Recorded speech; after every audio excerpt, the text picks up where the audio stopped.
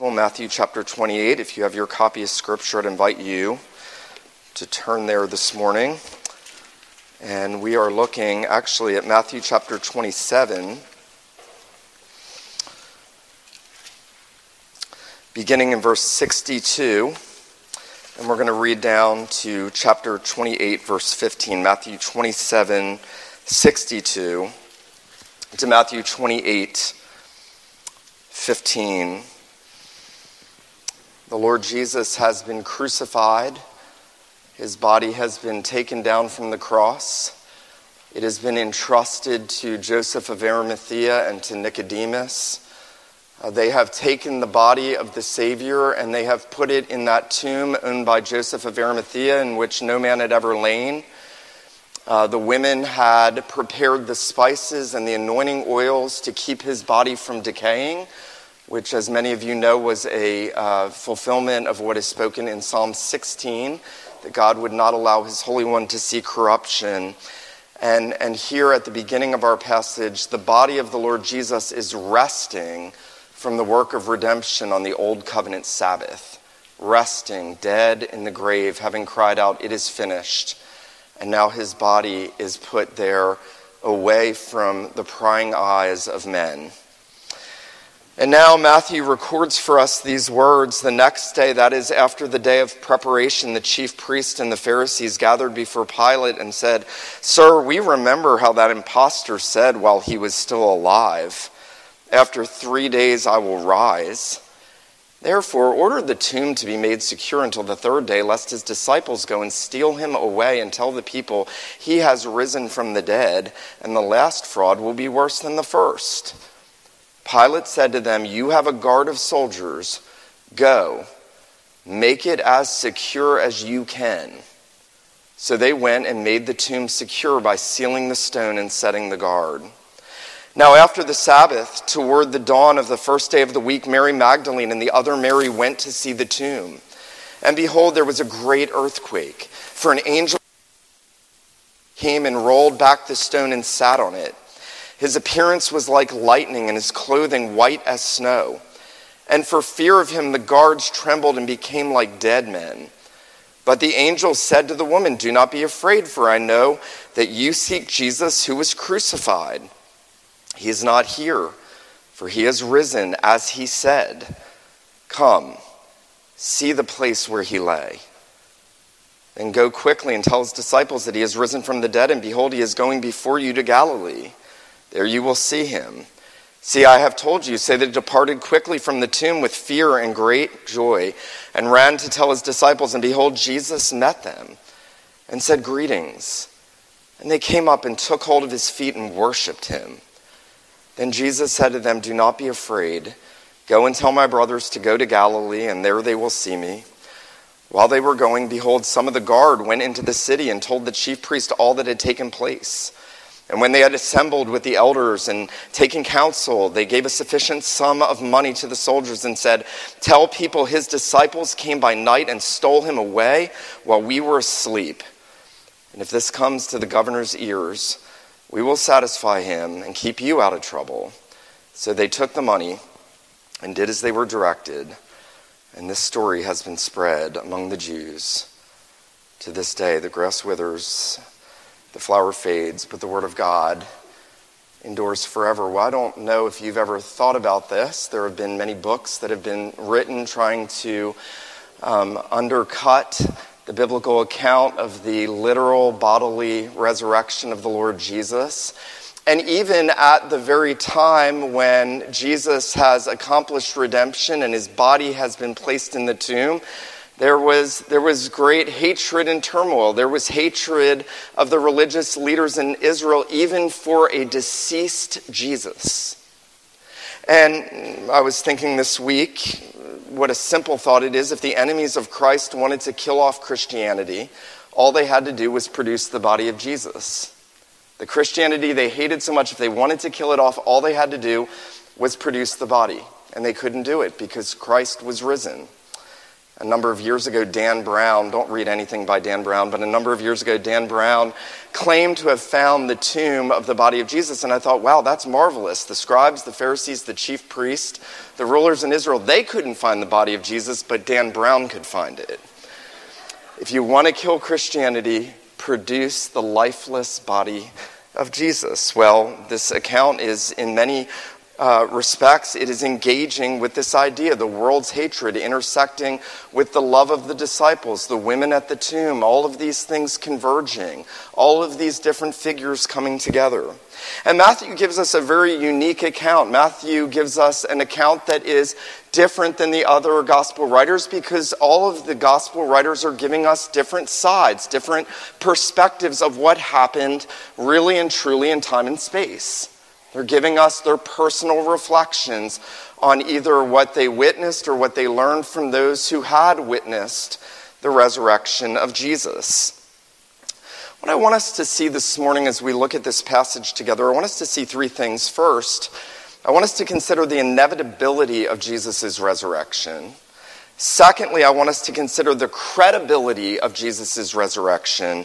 And then I want us to consider the applicability of Jesus' resurrection. The inevitability, the credibility, and the applicability. We'll notice that there at the time in which the chief priests and the Pharisees gather to Pilate, they come to a ruler that they didn't respect with a request that was burning within them because of their hatred for Christ.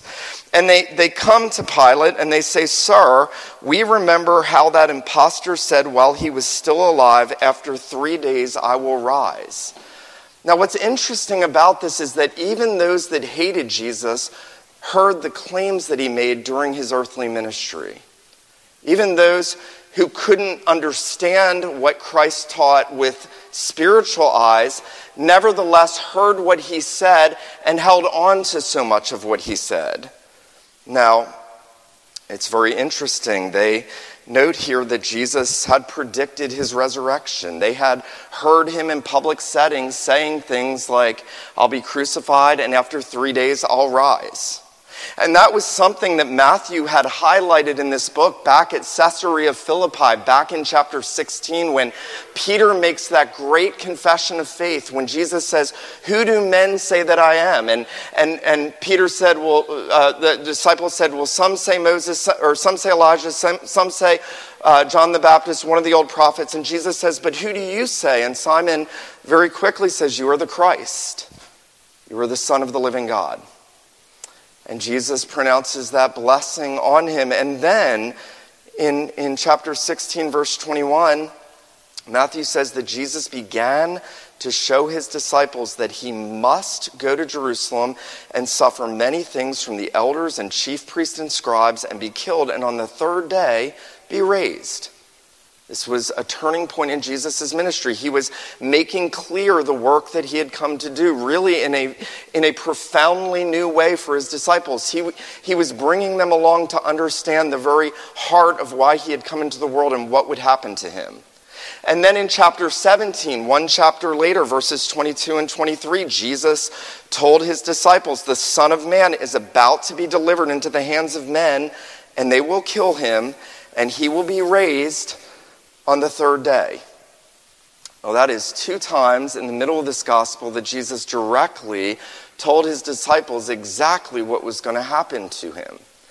And that ought not to surprise us, because when we come to that post-resurrection account in Luke 24, and the risen Jesus appears to those two on the road to Emmaus, and to the disciples later on, and he says to them, "O foolish ones, slow in heart to believe all that the scriptures had spoken, ought not the Christ to have suffered these things and to enter into his glory?" What Jesus has essentially done there is he has said everything about the Old Testament was pointing to his death and resurrection. The flood pointed to his death and resurrection. The waters destroying the filth of the earth, the waters abating, the new creation appearing. All of the prophecies in the prophets, judgment and restoration, pointed to his death and his resurrection. It was not just those explicit statements in which we would get those statements from the prophets that the Messiah would be restored and that his blessings would be spread over the earth. It's the totality of the Old Testament. Everywhere and every point attesting to the sufferings of Christ and to his resurrection glories. And so there is an inevitability to the resurrection of Jesus. It must happen. Nothing can stop it. Now here's what's interesting. There's almost a comedic irony with what goes before the women at the tomb in chapter 28.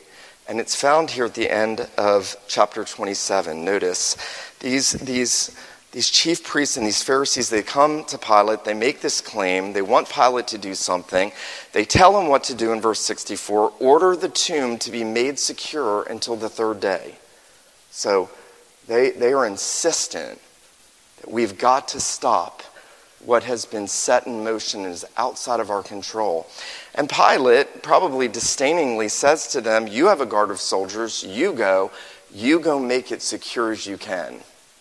Now what I love about this is they go to the fullest degree possible to ensure that the body of Jesus stays in that tomb. They roll a huge stone over the tomb. They have some kind of seal, whether it's Pilate's or whether it's the Sanhedrin seal, that would mark it off that if anyone touches this stone, that they should be the objects of the severest repercussions. And then they put guards in front of it. I almost chuckled as a new Christian the first time I read that, and Pilate saying, go, make it as secure as you can. I mean, you could bring all the military forces of all the nations, of all the world, and put them right outside of the tomb of Jesus, and he's still coming out. He is still coming out. Men can try their best to eliminate the Lord Jesus because of their hatred for him, but God in his eternal purposes decided that his Son, who accomplished redemption on the cross, would rise from the dead on the third day. Now, there's not just this inevitability, there is the issue of credibility. And so much of this passage is really focused on credibility. How do we know that Jesus was really raised from the dead? How can we be sure that these are credible attestations? Well, I think one thing, very simply, that many overlook is the world's hatred to him even when he's dead. They hate him so much that even though he is dead and buried in a tomb, they still want to try to snuff him out. That in itself proves the truth of Christianity. Jesus would say in John chapter 15, don't be surprised if the world hates you because it hated me before it hated you. That is actually one of the evidences of Christianity. The world's hatred for Christ, and by implication his people, is part of that witness to the credibility of Jesus' claims and the teaching of Scripture.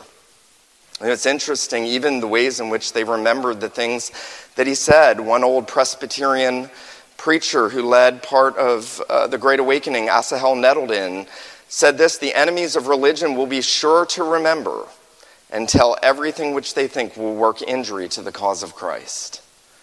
Jesus said, if they kept my word, they'll keep your word. There is, even in their animosity and hostility, an attestation of the truthfulness of the claims of the Redeemer. Well, there is also this sweet picture of the angel appearing to the women, and on that first day of the week at dawn, these women have come to the tomb, and Mary Magdalene is named, and Mary, and they've come to the tomb, and they haven't found the stone. They found an angel who has rolled away that stone. And they're interacting with this created being, this messenger that God has sent. By the way, angels play this hugely significant role, whether it is the angel announcing the birth of Jesus to Mary, or whether it is the angel strengthening him through his ministry at those various important messianic epochs, or here at the end of the gospel. And you'll remember Jesus had said that just as Jacob had that dream in the ladder to heaven and he saw angels ascending and descending, that he said you will see angels ascending and descending on the Son of Man. And here at the tomb, one of those created heavenly spirit beings meets the women. And the angel of the Lord rolled the stone away and sat on it. It has often been remarked that the angel didn't roll the stone away to let Jesus out, but to let the disciples in. The angel is there to verify the credibility of what the disciples should have known based on what Jesus taught them, but weren't yet believing. You see, they needed to be convinced in their weakness, in their frailty. Jesus is going to deal with the disciples in their weakness and unbelief and their frailty just after this. But as these women are there and the angel is there and the stone is rolled away, and we're told there was a great earthquake. And for fear of him, notice verse 4, for fear of him, the guards trembled and became like dead men. This is awesome. The angel said to the women, do not be afraid. I know that you seek Jesus who was crucified. He is not here. He has risen, as he said.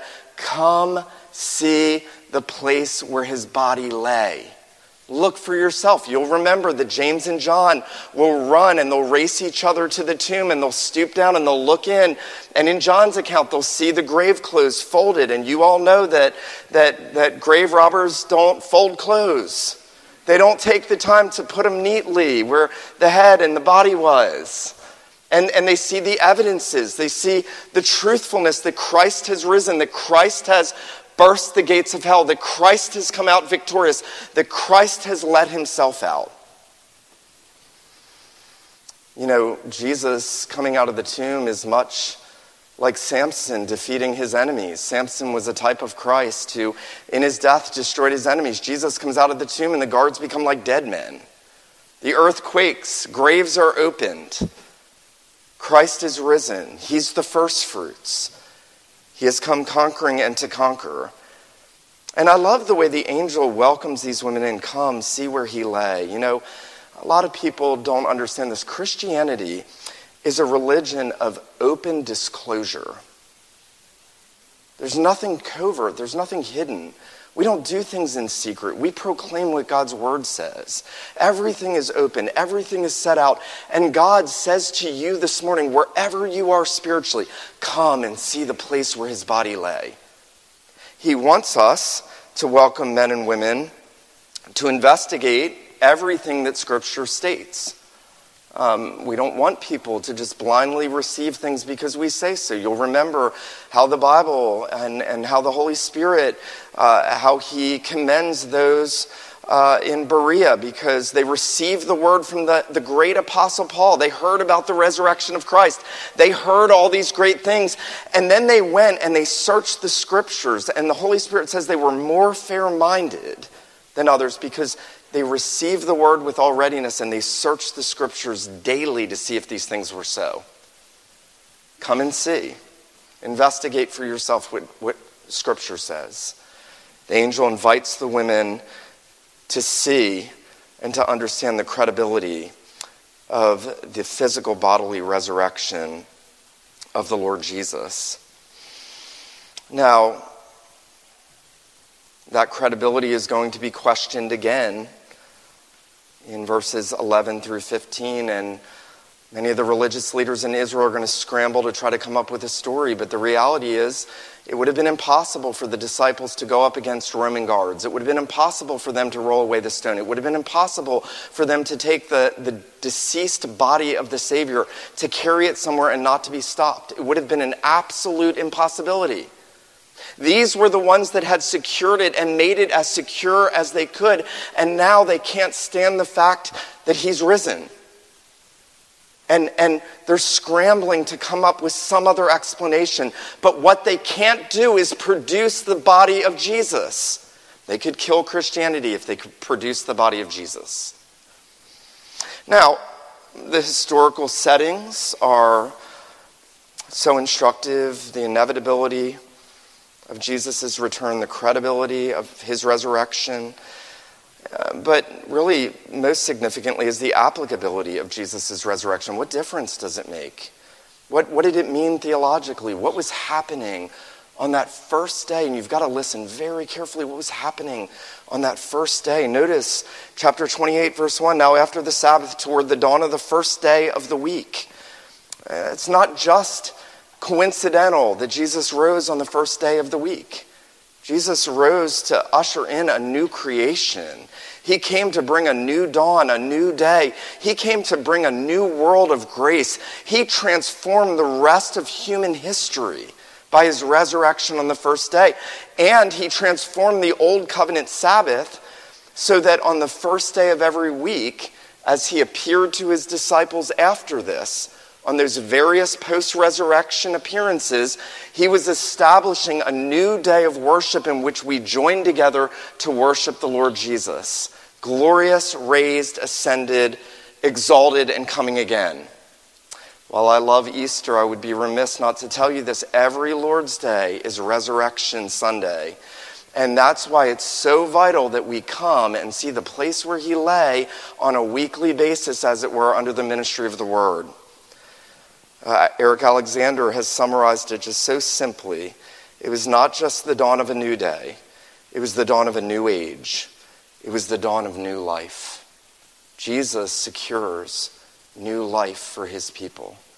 If we are ever going to be brought from spiritual death to spiritual life, it's only going to happen through the resurrected Christ, raising us up with him. I love when the Apostle Paul tries to explain what happened to believers when we're raised with him in our Christian experience by union with him. He kind of makes words up. He puts words together to try to explain what happens. We've been raised with him. We've been seated in the heavenly places with him. We're no longer dead in sins and trespasses. We've been brought from spiritual death to spiritual life because he stepped out of that tomb. This is the only way Christianity works. If you're here today and you're saying, can it work for me? This is how it works. And yes, it can work for you. It worked for me many, many decades ago. It can work for you. And I want you to understand that this is a marvelous picture of the triumphant captain of our salvation coming out of that tomb. This is the head of a new humanity. This is the last Adam coming out as the representative of all those he bled and died for. All those that he said to, whoever comes to me, I will never cast you out.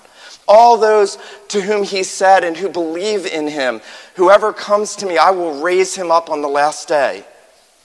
And that Christ is the captain of our salvation. Listen to this. This is amazing. Jonathan Edwards.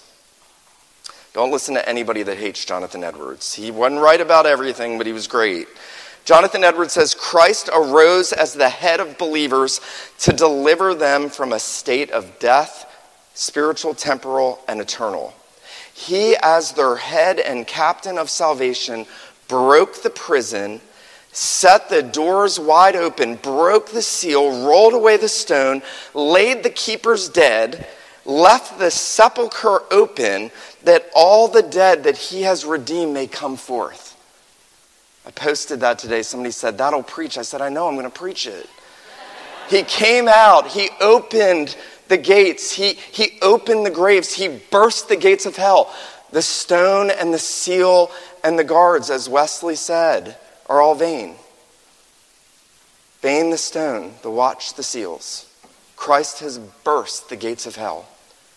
I don't know if you've ever thought about this so simply, but when Jesus dies on the cross, he dies to atone for our sins, to conquer our sins. When he rises, he conquers death. He conquers our sins on the cross. He conquers death, stepping out of the grave, and he leaves our sins behind in the grave.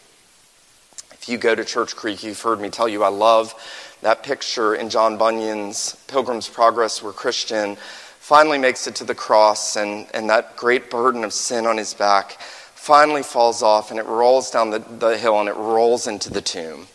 And that's a picture. When Christ stepped out, he left our sins buried there in the tomb.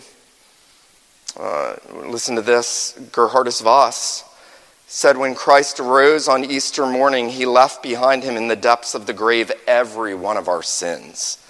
There they remain buried from the sight of God, so completely that even in the day of judgment, they will not be able to rise up against us anymore. That's amazing.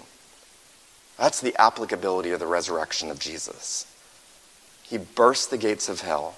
He conquered death. He left our sins atoned for, buried from the presence of God in the empty tomb. That empty tomb, by the way, has become, in a real respect, the very symbol of Christianity and everything on which Christianity hinges.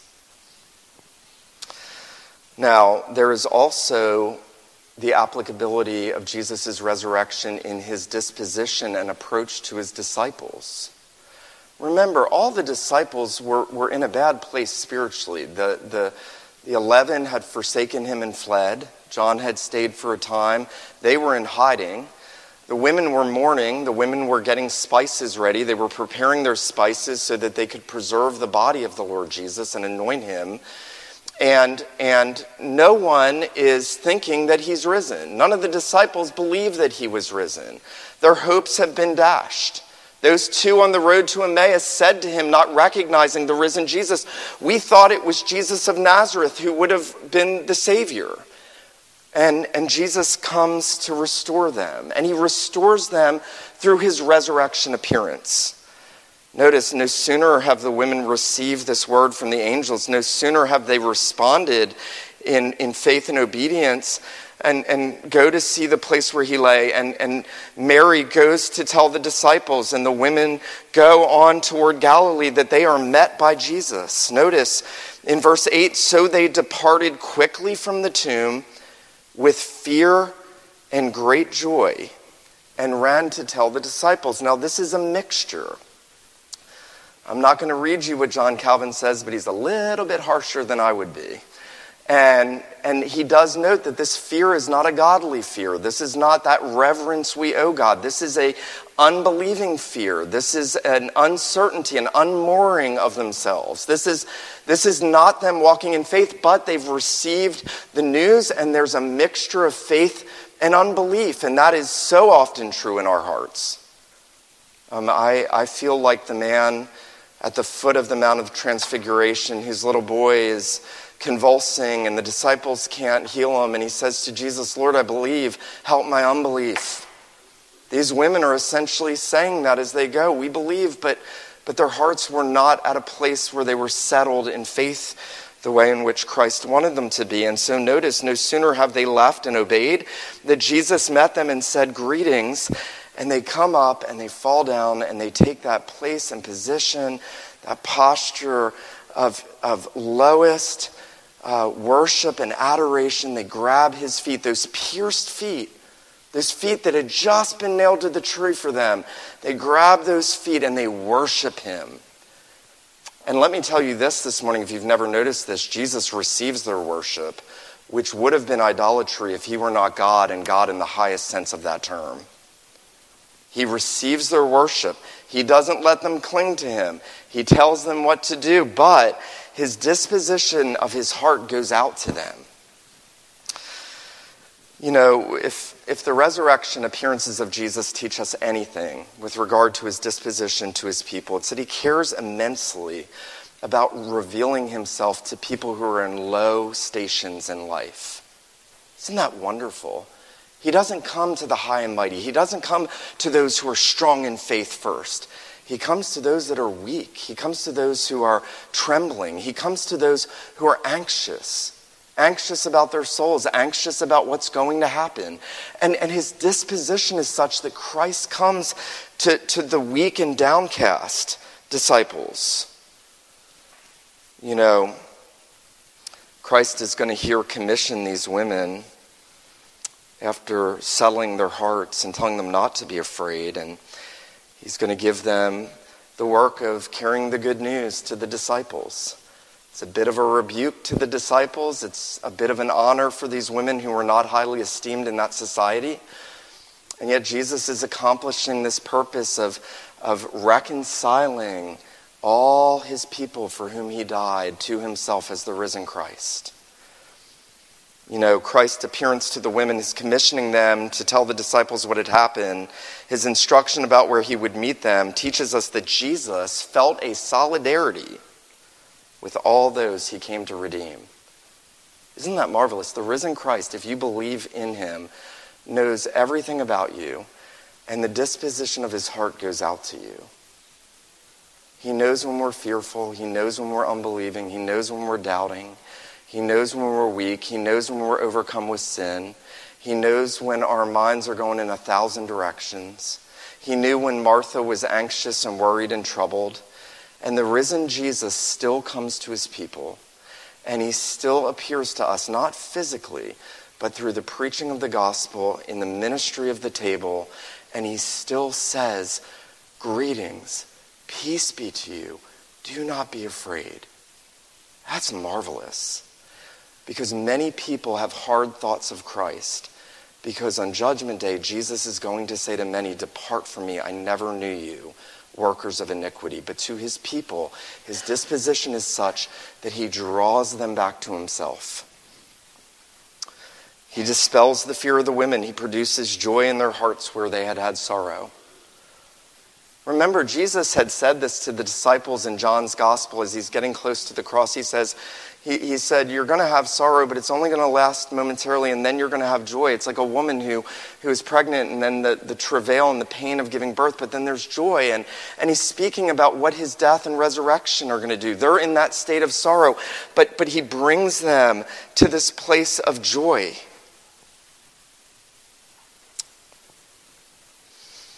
You know, that only happens when we understand the connection between the resurrection of Jesus and what he accomplished on the cross.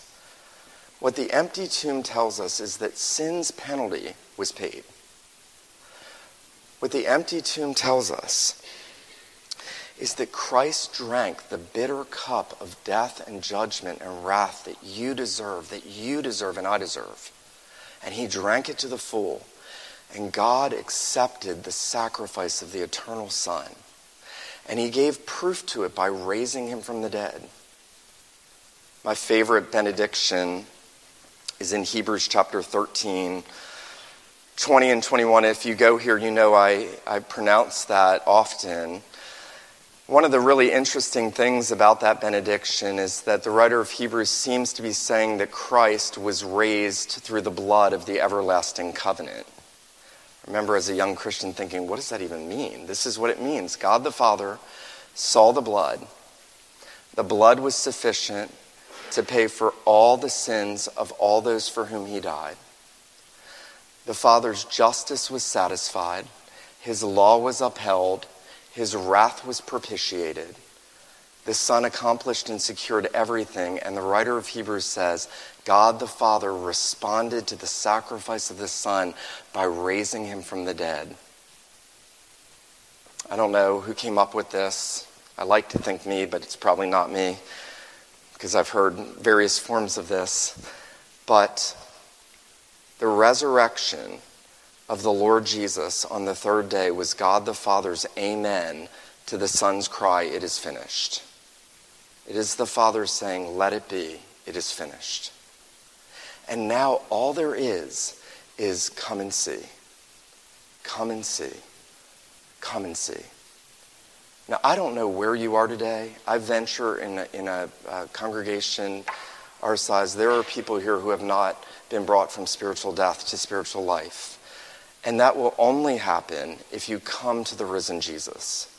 If you trust in him, if you acknowledge that your sin deserves the judgment that he took on the cross, that he atoned fully for the sins of his people, that he has a secured resurrection life, that he is the resurrection and the life. You know, the glorious thing about Jesus is he's done everything, and all he wants you to do is come to him. And he wants you to come with all your sin, all your burden, even that hostility you've had toward him, like those religious leaders. And he wants you to come and he wants to say, let me tell you the good news. Vain the stone, the watch, the seal, I have burst the gates of hell. And I have done that so that you can have life, and that you can have life more abundantly, and that you can have life everlastingly. Let him who has ears to hear this morning, let him hear what the Spirit says to the church. Let me pray for us. Father in heaven, we do thank you and praise you this morning for that renewed reminder that you have raised your Son from the dead. Lord Jesus, we thank you that you have raised yourself from the dead, that you had authority to lay down your life and you had authority to take it again, and that you have done that.